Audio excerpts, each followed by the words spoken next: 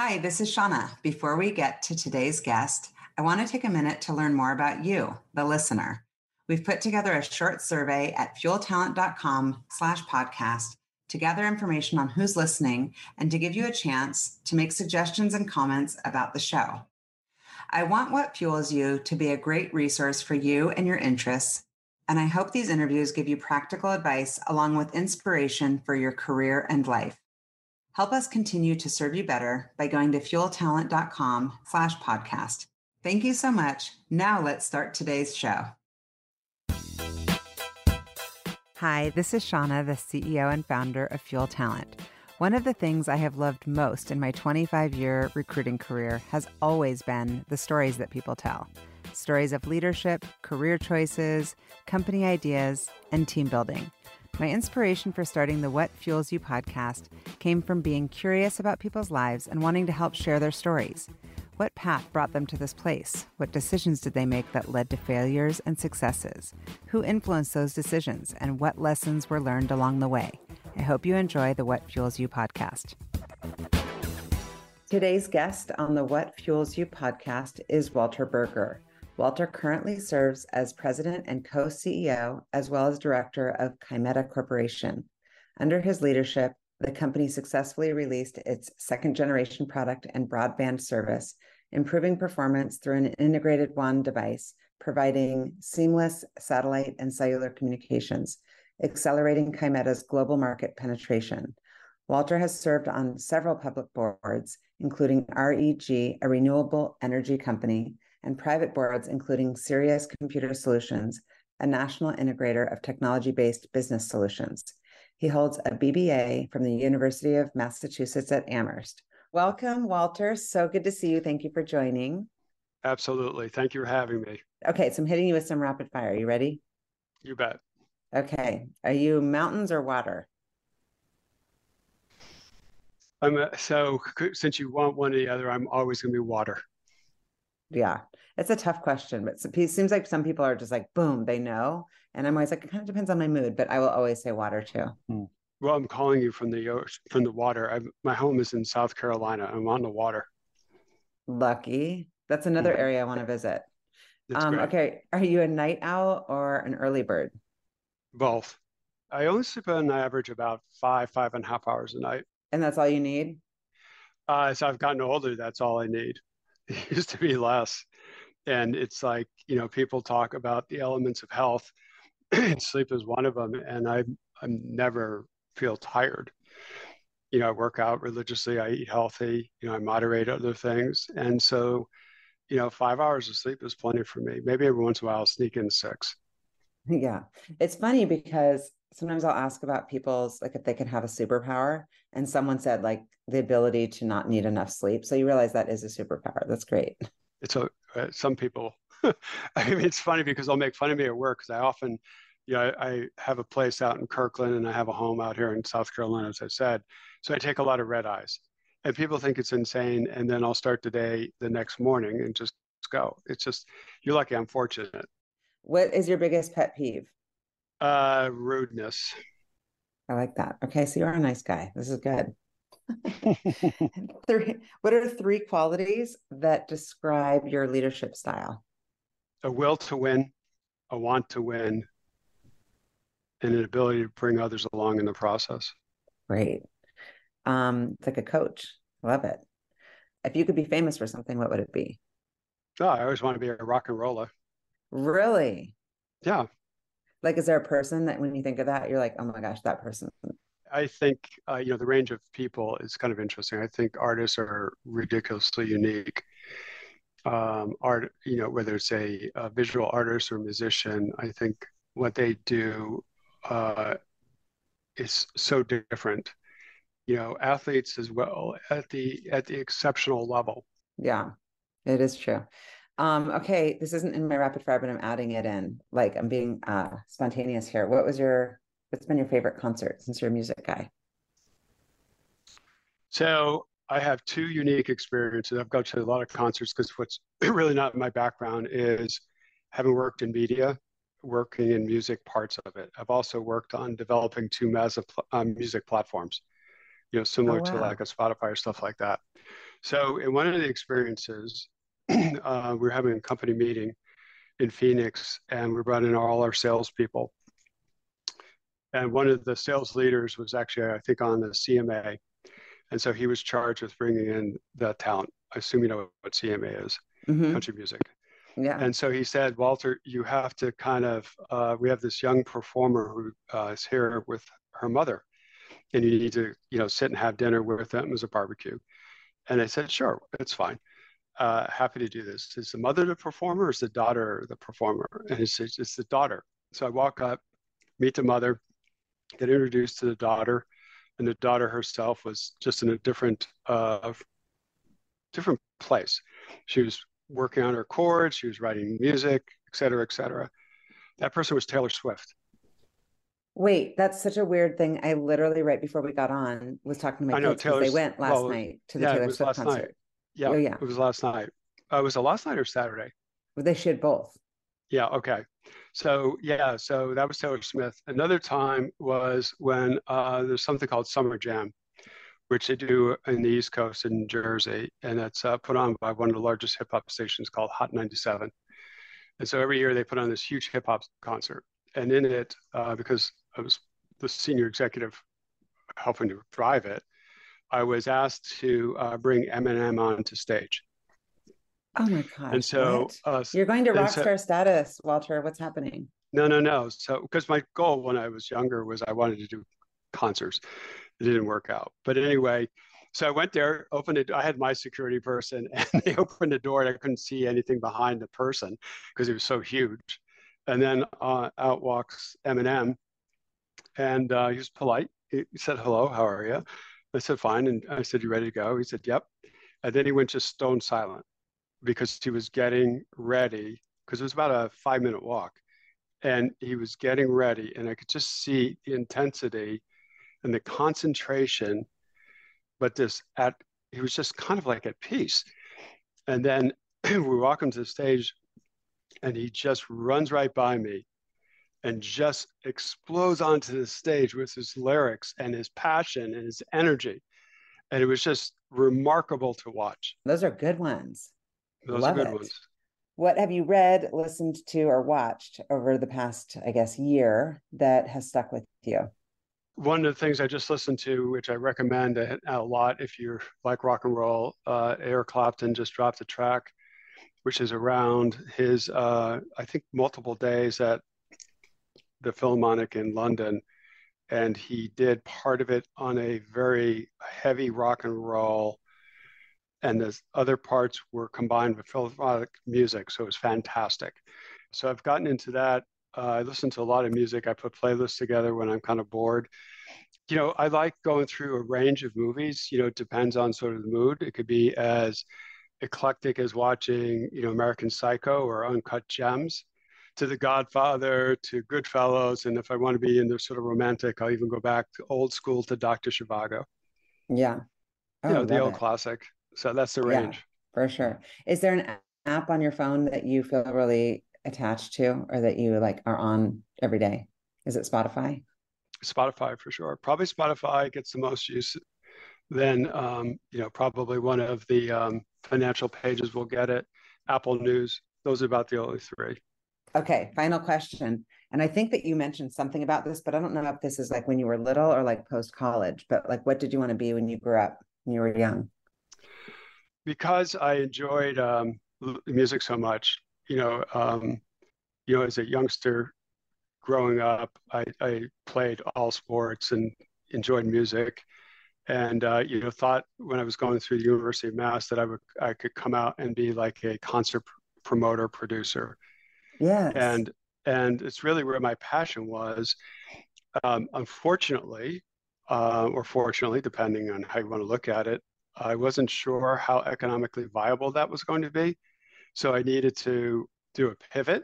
So I actually went to school to go to med school and had to pivot to something that I felt more comfortable I could achieve to. So I went into the School of Business at the University of Massachusetts because I just thought I would be more able to make money faster, which I needed Hmm. to since I had student loans and other things I had to pay off. That makes sense. Where did you grow up?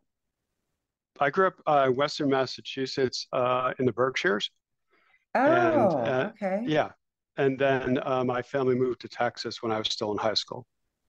So I stayed up Nice. there and kind of lived with friends and other people.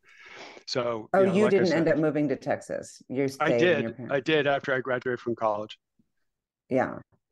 So, Um, so are there people or experiences that you remember from childhood that have had like a lasting impact on you as far as shaping, I guess, maybe some of your values as a leader, some of the ways you described yourself? you know, I grew up in a very agricultural, blue class working community where the value of work was not a sort of like a rite of passage or emotional. It was there to pay the bills, to manage sustainability around family groupings and family values. So understanding what the value of something was, you know, learned on all of us. Learning the value of continuity around work and the importance of it, you know, whether, you know, and how it, again, provided sustainability for oneself or one's family. So those things were important values, and that I got really out more broadly out of the sense of my community. And also, you know, learning, as I said, I grew up in an agricultural town, so I learned, you know, I went to work when I was 11 years old farming. You know, I still know how to do all that stuff. I know how to do a great deal of the stuff around the house because I also work construction and things like that. And so what's helped me is understanding what it takes to do those jobs versus contrasting what it takes to do my job today.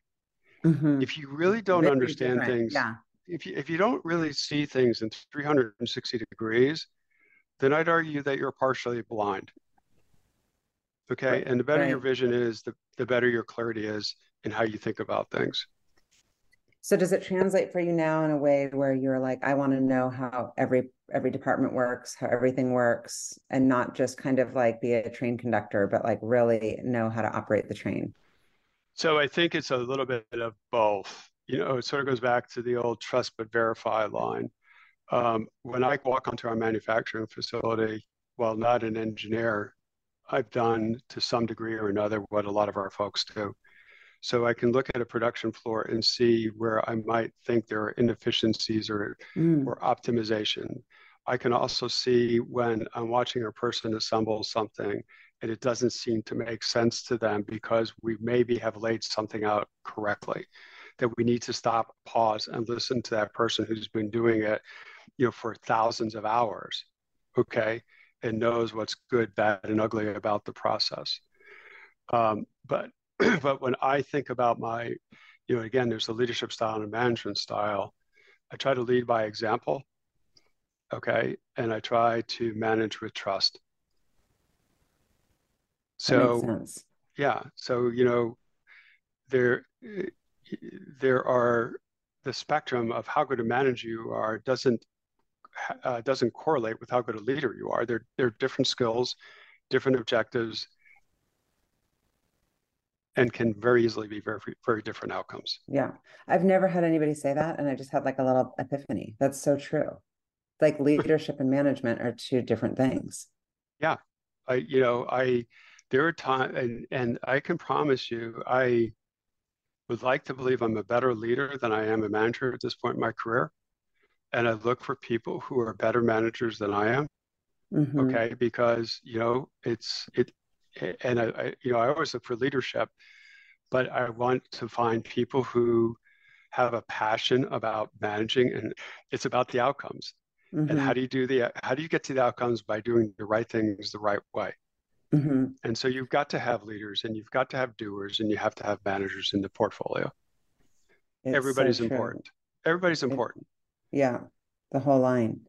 So, when you were growing up, are there any sort of like obstacles or challenges that helped you? Were you kind of more in the like, I know what I don't want, or you know where you were going toward? Because you talked about money and money being like, and success being out of necessity and kind of just like, this is just so a means to an end. But did you have a like, I want out of this life and into Yeah. a new place, or has this all happened very organically?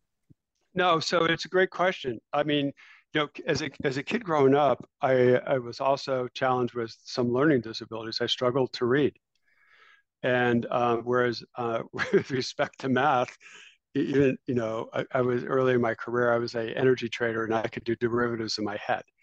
Okay, but reading often was a challenge. So for me, I had to, and my mother was an educator, um, and so I had to relearn how to read. Because how traditionally it was taught wasn't going to work. So I remember it was important because I wanted to graduate and I wanted to go into college. And so in elementary school, I remember for 2 years each reading over 100 books each year. Okay, and retraining how to read. And so that connected with some of the other things. I I wanted to go beyond sort of where my grandparents had been and become one of the earliest people educated in my family. But not just educated, like educated at UMass Amherst. Like that's a whole nother Uh, level. well, That's thank you. amazing. Especially when you talk about having a learning disability and challenge, like extra kudos, the hard work and the perseverance and the vision for your mom to just get you focused in that way is incredible.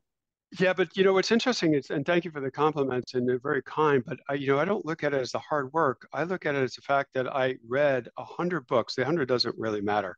What really matters is what I read and what I learned and what I was exposed to in trying to fix something. So I not just simply fixed something, but I grew exponentially in what I was exposed to. Which who do you know, sits around and reads 100 books? Nobody has time, but I knew I had to get something fixed. And in the process, got to read classics, got to read books that were probably pretty dumb, and got to read books on how to do this and to do that. And, frankly, exposed me to, different things. And Yeah. what it did too is when I went to school, and what I didn't say is I also graduated at the very top of my class. Okay, Wow. for a kid who couldn't read. And then when I went to UMass, there was still a little bit of overhang, and I ended up graduating at the top of my not at the very top of my class, but in the top of my class. But one of the other things that happened there is I went there to play sports, and it didn't quite work out. But good things will follow if you believe they will. So a friend of mine told me about a job he got on campus, which was to be the student manager of the university's Fine Arts Center, which you should get your son to Mm. go to when he goes there. It just opened up. And he said, look, I can get you a job there. Well, after a period of time, he left and I took over. So I was a student manager at the university's Fine Arts Center. So in those few years, the amount of fine arts that I was exposed to was like a separate curriculum that I got.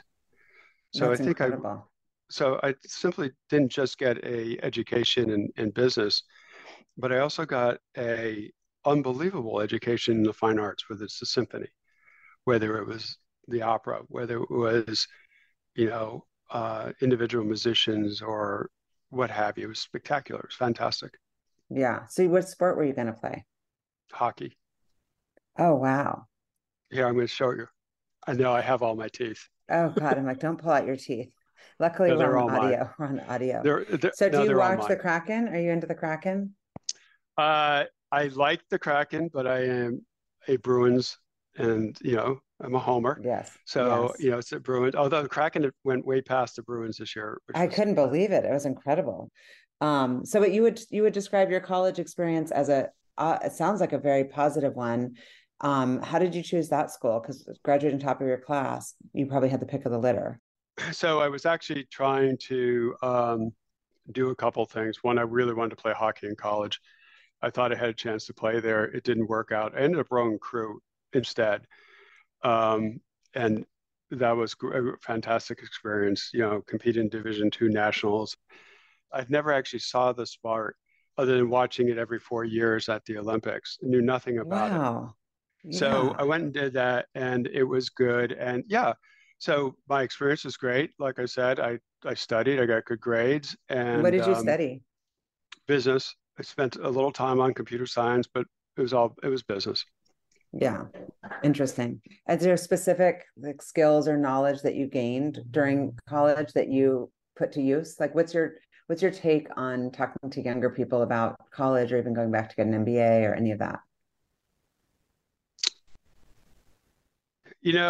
I don't have an MBA, and I after working 3 or 4 years post college, I decided I was going to go back, and didn't do very well on the GMATs, despite having good grades and great recommendations. So I decided that I was going to synthetically create an MBA by different experiences and exposing to different people. Okay, kind of on the job training, and found that to be way more valuable. Oh, Okay. yeah. And, if you come out of, let's say, a liberal arts background, um, or maybe an engineering background, and you want to move into business, an MBA program makes great sense. But I was able and fortunate to be exposed to some tremendously talented people, Hmm. who helped develop, who helped train, who helped me think in the way that I do. Yeah. In terms of a younger person, what I would tell them if they were thinking about their college experience is, it's funny because I'm talking to parents, and this one person was saying, well, they want to go to a Big Ten school. I said, oh, they're fantastic. I mean, the Big Ten are exceptional schools. And the answer was, well, they really want to go there for the social experience. Okay, they go to football games. And I said, okay. I said, fine. But I said, it's like, to me, that's all fun. I did all that. But where can they learn the most, and where can they learn the most productively, and how can they grow? Because those 4 years pass really fast. Yes. And either they're moving back into mom and dad's house, or they're going to step up on their own 2 feet. And Right. so what's going to prepare you for that next part of their life? And kids grow up differently, and everybody is not ready to go, at 22. So it's different. Yeah. And so what was your first job out of school and how did you get it? So I actually started working. I came out of college. I was pretty highly recruited by both then the big eight accounting firms, and also a number of larger tech companies like um, Texas Instruments and IBM and NCR and companies like that. So I decided to go into the big eight, where I could use my business degree, where I did classic then auditing work, but I also did a lot of consulting work. And with the consulting work that I did had a tendency to be around highly difficult structured transactions like Mm, M&A, purchase yeah. selling. And also I spent a lot of time on, manufacturing for excellence. So I was in Boston for 4 years, and then I transferred down to Houston, where I was in the energy practice, and left because I didn't want to stay in that industry. I didn't want to consult. I wanted to do. And it's there's great people on both ends of the spectrum, but I wanted to be active as opposed to consultantary. Yeah. So I ended up going into energy industry, worked there for a while, worked for a couple of companies you may have heard of. One called Baker Hughes, which is one of the largest oil field service companies in the world. I actually worked on the Baker Hughes merger. Then I went to a company I'm sure you've never heard of called Enron, and I worked there for a while, and spun out one of their companies and took it public, second largest crude oil trading business in the world, and Wow. uh, and left that to go to a competitor, which was interesting, competing against them and beating them. Sold that business, and then decided I wanted to reinvent myself, and I was going to become an entrepreneur. So I got a really cool office. I realized I knew nothing about being an entrepreneur. So I decided I had to go find one to work for. So I'd have to learn the personality and all the other things. So I went and worked to this guy who had started up a media company, worked in that, and that was part of the stories I told you. And then from there went to CBS in New York, and then went into the wireless, and then did a couple iconic tech companies Oh, that were you fantastic. had such a cool career. I mean, it's impressive because of the companies you worked for, but it's also got a wide range. Like from where I sit as a recruiter, you see like themes on resumes, or you see like, oh, they're a startup guy, or they're a turnaround guy, or they're a big company person. And you've done a little bit of everything as far as size and even industry. Um, Absolutely. are there certain themes or is there a thread there, I guess, through which a lens that you look at opportunities through? So your observation's right. And so when a VC, so I'll get recruited by VCs or PE firms or recruiters like yourself, and they know because it's unusual for somebody that can who can cross over industry and also can go. I've worked at, Fortune 100 companies, even bigger than that, to very early stage companies. Okay, so the spectrum, and it's different. When I was at the larger companies, I had a tendency to deal more strategically and governance centric. And inside the strategy could be building great teams and understanding where the business needed to go and the financial sustainability around it. In an earlier company, it is it is really about the strength of the product, the strength of the technology, the size of the TAM, and how quick do you actually believe that you could accelerate through that addressable market? Hmm. Because there is a period of time of which there'll be interest and excitement from a capital perspective around that technology. And so if you're not hitting the gates at the right cadence, then the ability to attract capital, excuse me, and frankly, people can be challenged. So you have to Yes. move fast. You have to break the rules. You have to take risk. You have to know and be comfortable that you're going to fail. But even more important than that is knowing when you fail to restart. Okay. Hmm. And often when you restart, it even can be that much better. I like the Yeah. smaller type company because it's easier to move faster. Right. You don't have all the red tape to kind of get through. Is there a role or a company that has had the biggest influence on how you have shown up as a leader for Chimeta as far as culture? Like when you work for different companies and you see, like, I'll take a little nugget from them, a little bit of this. It's like getting married, right? I just want to find that perfect person. There's no such thing, or there's no such thing as the perfect company. But like, there's things that have informed your worldviews as a leader. Well, it goes back to something I said to you before, and it took me a while to learn this. I had to grow up. Okay. And it took me that, as I said to you before, there are doers, there are managers, and there are leaders, and they all have to be around the table if you're going to have success. So creating, as much influence as you, excuse me, as allowing as much inclusion as possible is hugely important. Another thing that I learned, and this is actually kind of it was a kind of an amazing experience for me. So after we sold SoftLayer, which is a cloud business to IBM, I was trying to decide what I wanted to do, and I got a call from a bunch of one of the VCs that was an investor in this company, and they said, "We'd like you to come look at some of our portfolio companies." And one was actually in Seattle, and I said, "Okay, that's great." One was Aptio. You may know Mm. Sunny. Hmm. Sunny is just fantastic, and Kurt. And and so I went to this company, and the founder at that time that I met him was 32 years old. I'm Mm. not 32 years old.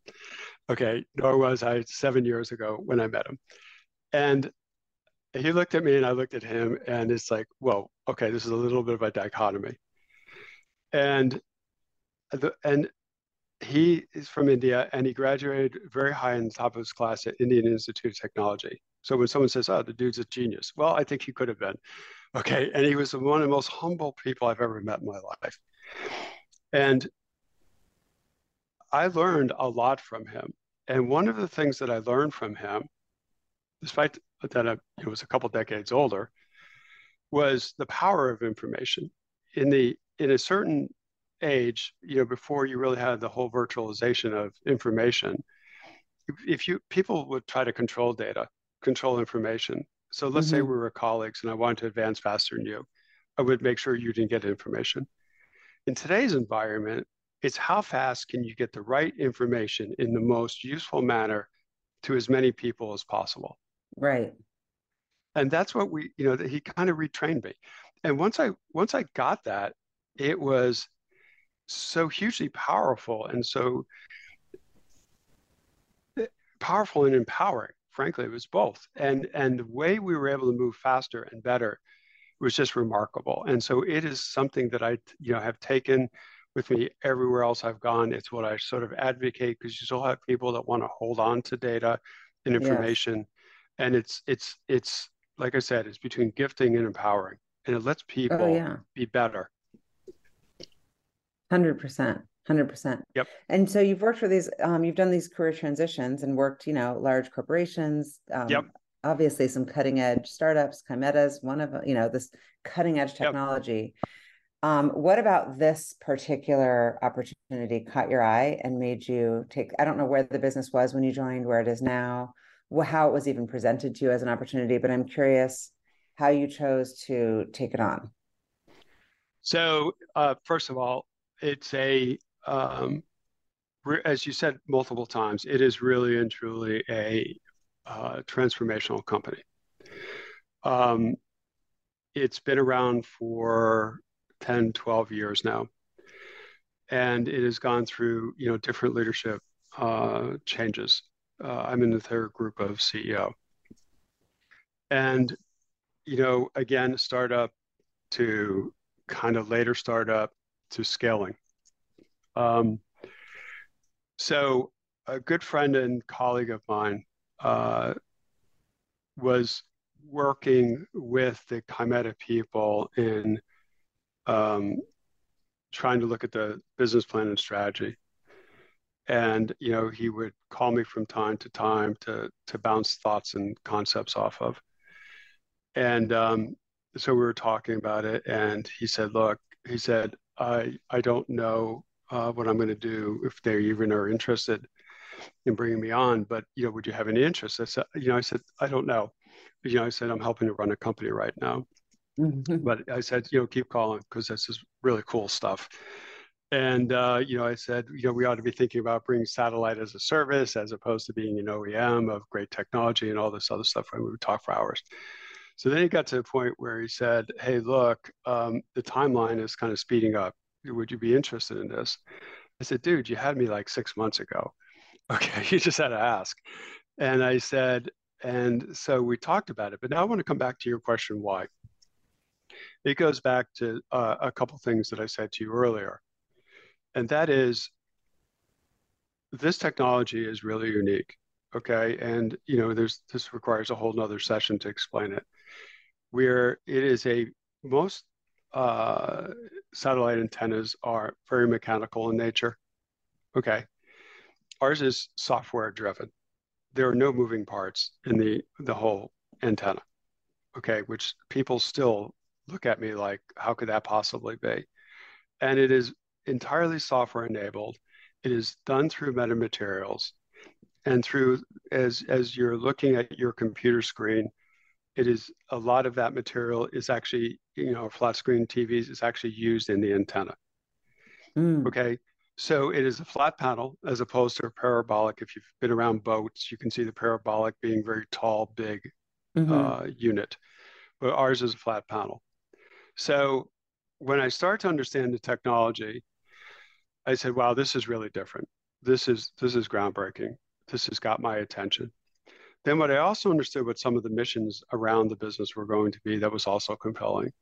So there were business elements about how to make money, how to create value, but there were also some altruistic attributes of it that were important to me personally. Okay. I mean, right now, the value in society to connectivity. If Oh you don't yeah. have connectivity, you are disadvantaged. So this product was going to bring the ability to have connectivity in areas where, wireless communication wasn't available, rural, Right. poor areas. Right. So that was important to me. The other thing that's also is, as you're going through and you're seeing, which, beyond just the democratization of connectivity, which I just spoke to, you also have this whole insatiable demand around broadband that just continues to grow exponentially. So what's happening is, I'm sure from your own personal experiences, your wireless will get jammed up sometimes because you have Hmm. a contested environment. So satellite provides either a primary or secondary option. So we are helping to sort of change things where technology can come in and make that experience better. So where is that perfect example? We sell into the DoD, where it's mission critical. We sell into maritime. We sell into anything that is mobile, because that is very specifically different from what others will do. So we have a great team. We have a lot of fantastically focused people, ranging from PhDs and our engineering and product groups and science groups, down to assembly people and assembly technicians on a manufacturing floor. Everybody wears one shirt and it's one name. I mean, they wear different shirts, but the one shirt they do wear is Kymeta. It's the name that's the most important to us. This is a great team. And what is the business model, and how is it different than when you said it started 10, 12 years ago? So 10 years ago, we weren't selling it. Okay. Yeah. 10 years ago, it was a concept. 10 years ago, it was IP that, came out of University of, San Diego State, and then Duke. Then it went into intellectual ventures, and then it got spun out into an operating vehicle with a thesis to see if you could bring a product to market. So in 2017, we brought our first product into market. It was a flat panel. It had moderate success. We learned a lot from that first product. I came in at the beginning of the development of the second generation. Second generation is also, again, there's different frequencies, is a much better product. It's an outstanding product.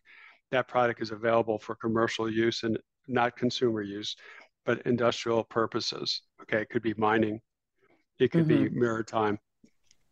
We also have just introduced the first LEO configurated antenna. So we have an antenna that's out there for the traditional big satellites, which are called geo satellites. And we now introduced in March a LEO antenna for the LEO satellites. So when you think of Elon Musk's company at Starlink, or you think of companies like OneWeb, we build an antenna for OneWeb. And thirdly, we also just introduced a maritime product, and we have a DoD product. So one of the things I get excited about is we have been first to market in a number of things, beating the competition. Interesting. And so I started asking what the business model is. Like, how does the business make money? So the business makes money by, first we ideate the product, we develop it, we manufacture it, and then we sell it into the customer base. We may sell it specifically as the hardware antenna, or we may come to market with managed services where we're bringing the hardware to market combined with the managed services, which usually means acquisition of LTE or satellite capacity. Or we could put other applications onto the platform as well. So that relationship could be a one-time sale, or it could be a recurring revenue model. Depends on the nature. And how is the business impacted through the pandemic? Seems like, and maybe my gut said it's got to have been good. So we had an interesting phenomenon occur during the pandemic. One is we were ending life, the first product, and we were bringing the second generation product into market during the pandemic. So we knew we were going to end of life and then relife the next generation. Yeah. What I saw and experienced, however, was, I thought, kind of remarkable, and I'm so appreciative of our team. People in the beginning of the pandemic it's so interesting. I had just come back from a trip from Asia when pandemic really started to take off, and everybody, the world shut down. Okay, it was, we weren't sure if we were going to wake up 2 weeks later or not, and the world shut down. And what we had to do is spend a lot of time with our team, giving them the comfort, giving them the connectivity, giving them the continued sense of community, and also to not forget our mission and our values. And one of them was to get a product launched by a certain period of time. And I couldn't believe the strength of the organization, its passion and conviction. And they just missed the deadline by a little amount. And I couldn't have been prouder of how they performed and what they delivered. So right now we're scaling the business. It's growing. We've had the last several quarters, we've had nice successive growth quarter over quarter, and we're moving forward. Wonderful. And so are there case studies or like examples of ways that the customers use the technology, use the satellites? So if you go onto our website, you will see a lot of examples of where we're DoD centric. Yeah. You'll also see examples of where we're in the maritime. It may be in the industrial fleet, i.e. fishing fleet, or it may be in terms of the yachting or boating community. So let's talk about the industrial maritime. So if you take fleets of the past, they would go out for weeks, months, have no connectivity to speak of. So as that workforce is aged and is being replaced by younger people want connectivity. It's how they stay connected. So when these boats go out there, as I said, for weeks or months to do their industrial fishing, they're not going to get younger people to come on because they just feel disconnected and they don't want to do Right. that. So you're Right. seeing fleets move to that. You're also seeing industrial farming, okay, where data and how you improve yield in farming Mm. influence one another. So if you've got farming in parts of the country or parts of the world that don't have connectivity, you cannot have real-time data. Okay. So that's another application. Mm. Another dynamic around that would be the autonomous tractor, where you're Yeah. running the tractor 24 hours a day. Again, it's around driving productivity. So when I think about going out and doing a use case for a commercial customer, it is around how are we driving greater profitability for them? How is our product make what they do better, cheaper, faster, and Right. ensure a better customer experience for their customers? On the Yeah. DoD, it's mission critical. Their metrics are very different than a commercial. Yeah. And Okay. some what are some of these emerging technologies? The nirvana here is to get to the autonomous connected car. Okay. And that is probably, they're the industry is moving. You need to remember the automotive is a very regulated environment, so it will move slow, but it is Mm-hmm. going to happen. You'll probably see it in the late part of this decade to early the next decade. Mm. Other use cases are you're going to see these products come down in size, come down in price, okay, so that there is a larger market built. You're going to see the capabilities more so broadly. So I referenced two frequency. Uh, you have LEO and GEOs. You also have multiple bands, but the two probably most common are KU and KA. So what you're also going to begin to see are these antennas, these terminals that can take on KA and KU at the same time. You're Mm. going to see them also proliferate into being able to take on LEO or GEO or what's now soon to become MEO satellite constellations. So a LEO would be a low orbit, a MEO would be a mid orbit, and a GEO would be the highest orbit. So tell me how do you like protect the security and integrity of the data?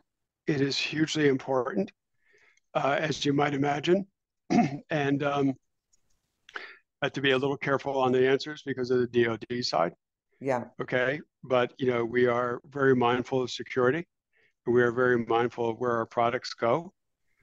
And so we spend time focusing on that in terms of the development of it, the manufacturing of it. And we have a security team as well. Yeah. Switching gears real quick, you've talked about kind of the third grouping of like new CEO.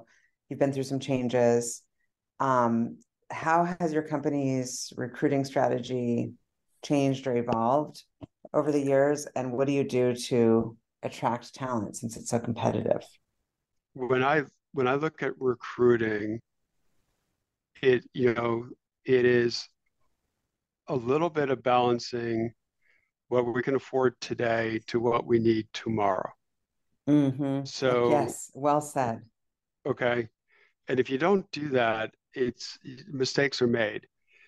And I like to hire people that are going to reach a little bit for that next role, that next set of responsibilities. Yeah, Otherwise, you'll get somebody who perhaps is like, oh, I underhired myself. This is just not going to be enough room. right. Um, I also need to have a person that will come in with the foundation of the technical attributes of their job. They understand what they have to do and how they have to do it. But I also need them to have a passion about what they do or what they're Mm-hmm. doing as part of the team. I want people to enjoy what they do, to want to make what we do better. I want them to also know they're coming into an environment where we're going to listen. Okay. I can promise you nobody at my company, starting with me, knows everything or even enough. Okay. So we have to listen, we have to learn, and we have to adjust. We are very comfortable having very open, frank, heated discussions, but there has to be the element of respect. Mm-hmm. Okay. And we recruit that way. So coming back maybe a little bit more transactional to what you're asking, we put a business plan together. We know what it looks like over the next 3 to 5 years. We know where we're going to be short on skill set. We think about that. We think about whether it can be organically developed or whether we have to go to the outside. We are comfortable using our internal network, okay? And we're also very comfortable in getting people like yourself to come in and help in that process. Mm-hmm. When I recruit, I try to use what I call the Kevin Bacon rule. I Mm-hmm. like to have at least some degree of touch point with somebody that I bring in that I know. The closer I can get to that person, usually the better.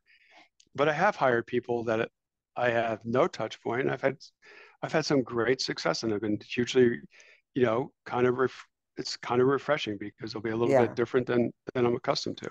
And so you talked a little bit about the culture and the values. How often do you look at those?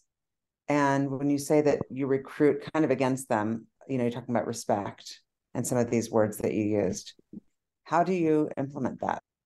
So let's break that down into a couple different pieces. Okay, so again, it's a smaller company, so we have to be very careful that we are hiring people who are bringing certain specific skill sets that we're deficient on or void on. Okay, Mm-hmm. and so we will look at those capabilities of that individual. As I said earlier, we'll kind of see where they are in the spectrum in terms of early, middle, late, relevant to our requirements.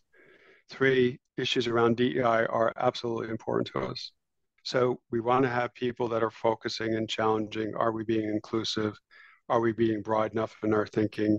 And how are we looking at things around those natures? And then, as I said, I don't hire for today necessarily. I look at where are we going to go? And what do we want? We want people who are going to be driven. We're going to want people who take accountability and responsibility. We're going to want people who are curious. We're going to have people who challenge. We're going to have people who want to take and are comfortable taking risks. And we're going to have people that, as I like to say, will break the rules, not the laws that we have to operate in, but they're comfortable breaking the rules. Totally, Okay. totally. I hate process without purpose. It's just You've said some drives me really good crazy. nuggets here. So you talked about hiring for the future. Are there projects or developments that you're working on that you can talk about as far as where Cometa is heading? So some of the things that we do is one of the things that I worked on that was important when I came in was our U7 was an outstanding product, was the first product, but it was probably put marketed into the market a little too aggressively in terms of what it could do. So when the product came in, like I said, it was a first generation product. It kind of performed like first generation, but not Mm, to the expectations of the marketplace. So we had to spend a lot of time improving our brand. We had to go back and re-establish our credibility and trust. Okay. And that's where, so I have a co-CEO and Doug drives a lot of the core technologies and I'll drive the go-to-market activities, including the brand, and we share on the operations manufacturing side. So I had to develop a whole program of reestablishing trust. And now we've gotten, I think, really far along in that process where we have a number of satellite operators that we're in dialogue with who want us to build specific platforms for them. Mm, So to that end, and again, I need to be careful here because of the confidentiality, we're in active dialogue with a number of them to try to come to a conclusion where we can deliver a product in concert with them that will be disruptive into the market and really mm. exciting. It's what I see sort of as this next generation. Again, looking at satellite as a service. It's been Yeah. fun. Super It's been interesting. fun. Yeah. And so when you look back, I mean, you've gotten, who knows if this is like where you'll be for years and years or like what comes next, but you do have like a really just amazing career. Well, thank Do you. you mentor others? And if so, if someone came to you and said, "Hey, I'm graduating high school. I want to be you when I grow up." What advice would you give them for navigating a successful career in either satellite communication or technology in general? If someone told me they really, really wanted to do something, I would first say, just do it. And then they would come back and say, okay, you got to help me a little bit more. I don't know what that means, just like you did. Okay. And so what I would tell them is learn as much as you can, talk to as many people as you can. I'm happy to help introduce you to some people in that respect because I do that all the time. Okay. And people do that to me, and I'm happy to do that. And go learn and go test your thesis. Okay. And if all that data says that you were wrong, but you're still passionate about it, go test it again. And even if it comes back and says you're right, go test it again. Yeah, Okay. And then if your passion still continues and you're not anecdotal or emotional or subjective about it, but you're now data driven, then now let's go put the plan together. Who do you have to know? Where do you have to go to school? What do you have to study? What do you need to do when you're not studying? Okay. yeah. And that's the dialogue, to have with somebody like that. I mentor a lot of people. I enjoy it. I was mentored when I was younger. I don't get mentored anymore. I'm too far down in my career. But instead, I have something that I think is actually fantastic. I have a core group of colleagues and friends that may be recruiters like you, maybe engineers, maybe financial people, doesn't matter because the problems that I have are in 360 degrees. And I need help sometimes. And so I have a great group of people that I can call on and talk about and discuss whether the problems are people problems, strategic problems, market, customer, etc. And that's the other thing that I tell people. And I start with my son, who's doing fantastic in his career. Never stop building your database of people that you can help and those who can help you. Oh It's yeah. probably Great it's advice. probably it's probably the strongest asset I have is who I know and how I know them and how I can help them and how they can help me as well. Yeah. Yeah. Fantastic. We started talking about we started talking a little bit about like having fun and you're having fun, but what else do you do for fun when you're not working? Um, so I work out a lot. I like to play golf. I like to spend time with my family, my friends. I do listen to a lot of music, as I said. I don't go to concerts that much anymore. Um, I travel a lot for this job. I think Hmm. last year I did 250,000 miles Oh geez. Where do you um, travel? all over the world. Oh my You know, gosh. And throughout. what do you do for your workouts? What are your go-to? Well, it depends. It can range anywhere from weightlifting to cycling to boxing. Yeah, that's all hard to do on the road. That's impressive. When you're Uh, traveling that much to get in the workouts is always a challenge. no, I learned from somebody else. One of the people I work for, um, he's now probably 75 years old. Still works out an hour to 2 hours a day. And he did it because his father passed when he was really young. And his father was really young, and he was not going to let that happen. So he Mm, worked out every day. When I work out is I actually find it meditative. Okay. It's where I kind of put my headphones on, pre-plan the music, zone everybody out, clear the system, do all the things that, workouts come with. Other things around fun. I enjoy people, laughing, smiling, mm, telling stories. It's pretty easy. good food, good wine. I live in South Nice. Carolina, so now I like good bourbon. Wow. Yeah, I like it. You're very, very balanced. You're inspiring for me. It's really good. Any other hacks you can tell me about? I always like to learn from people because I have such cool people on this podcast. Selfishly, I just get to benefit. Are there like, hey, this is how I set myself up for a good week, or this is um this great efficiency app that I downloaded, or I feel really high energy because I do this. You know what? It's kind of funny. I have probably 40, 50 apps on my iPhone. I've built apps. I think anything that gets the noise out of your system that can help you to create more time is helpful. Okay, so Yes. I haven't found that secret app, if you will, per se. Like I said, the one I do like because it optimizes a news feed and I can design it is, the Apple News feed. Yeah. It's algorithmically, determined what I like to read, and it fulfills that for me. So I don't have to spend a lot of time searching on it. Yeah. Um, but other apps, I'll play when I travel a lot. I may play chess, on my laptop or something like that. Yeah, Oh, yeah. Okay, my final question for you is what fuels you? people. I like hanging out with different people. It's like I said, I've been really fortunate in my life to be exposed to an inordinate range of different type of people from all type of backgrounds, you know, um, economically, racially, religious, geographic, and everybody has a story. Thank you for listening to the What Fuels You podcast. Be sure to subscribe, rate, and review on iTunes, Google Podcasts, or Spotify, and follow us on social media to keep up with the latest news and episodes.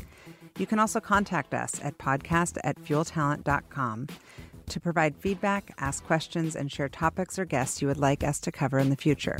We hope you feel inspired by our guests and that we have helped fuel your day. Join us next time for another episode of What Fuels You.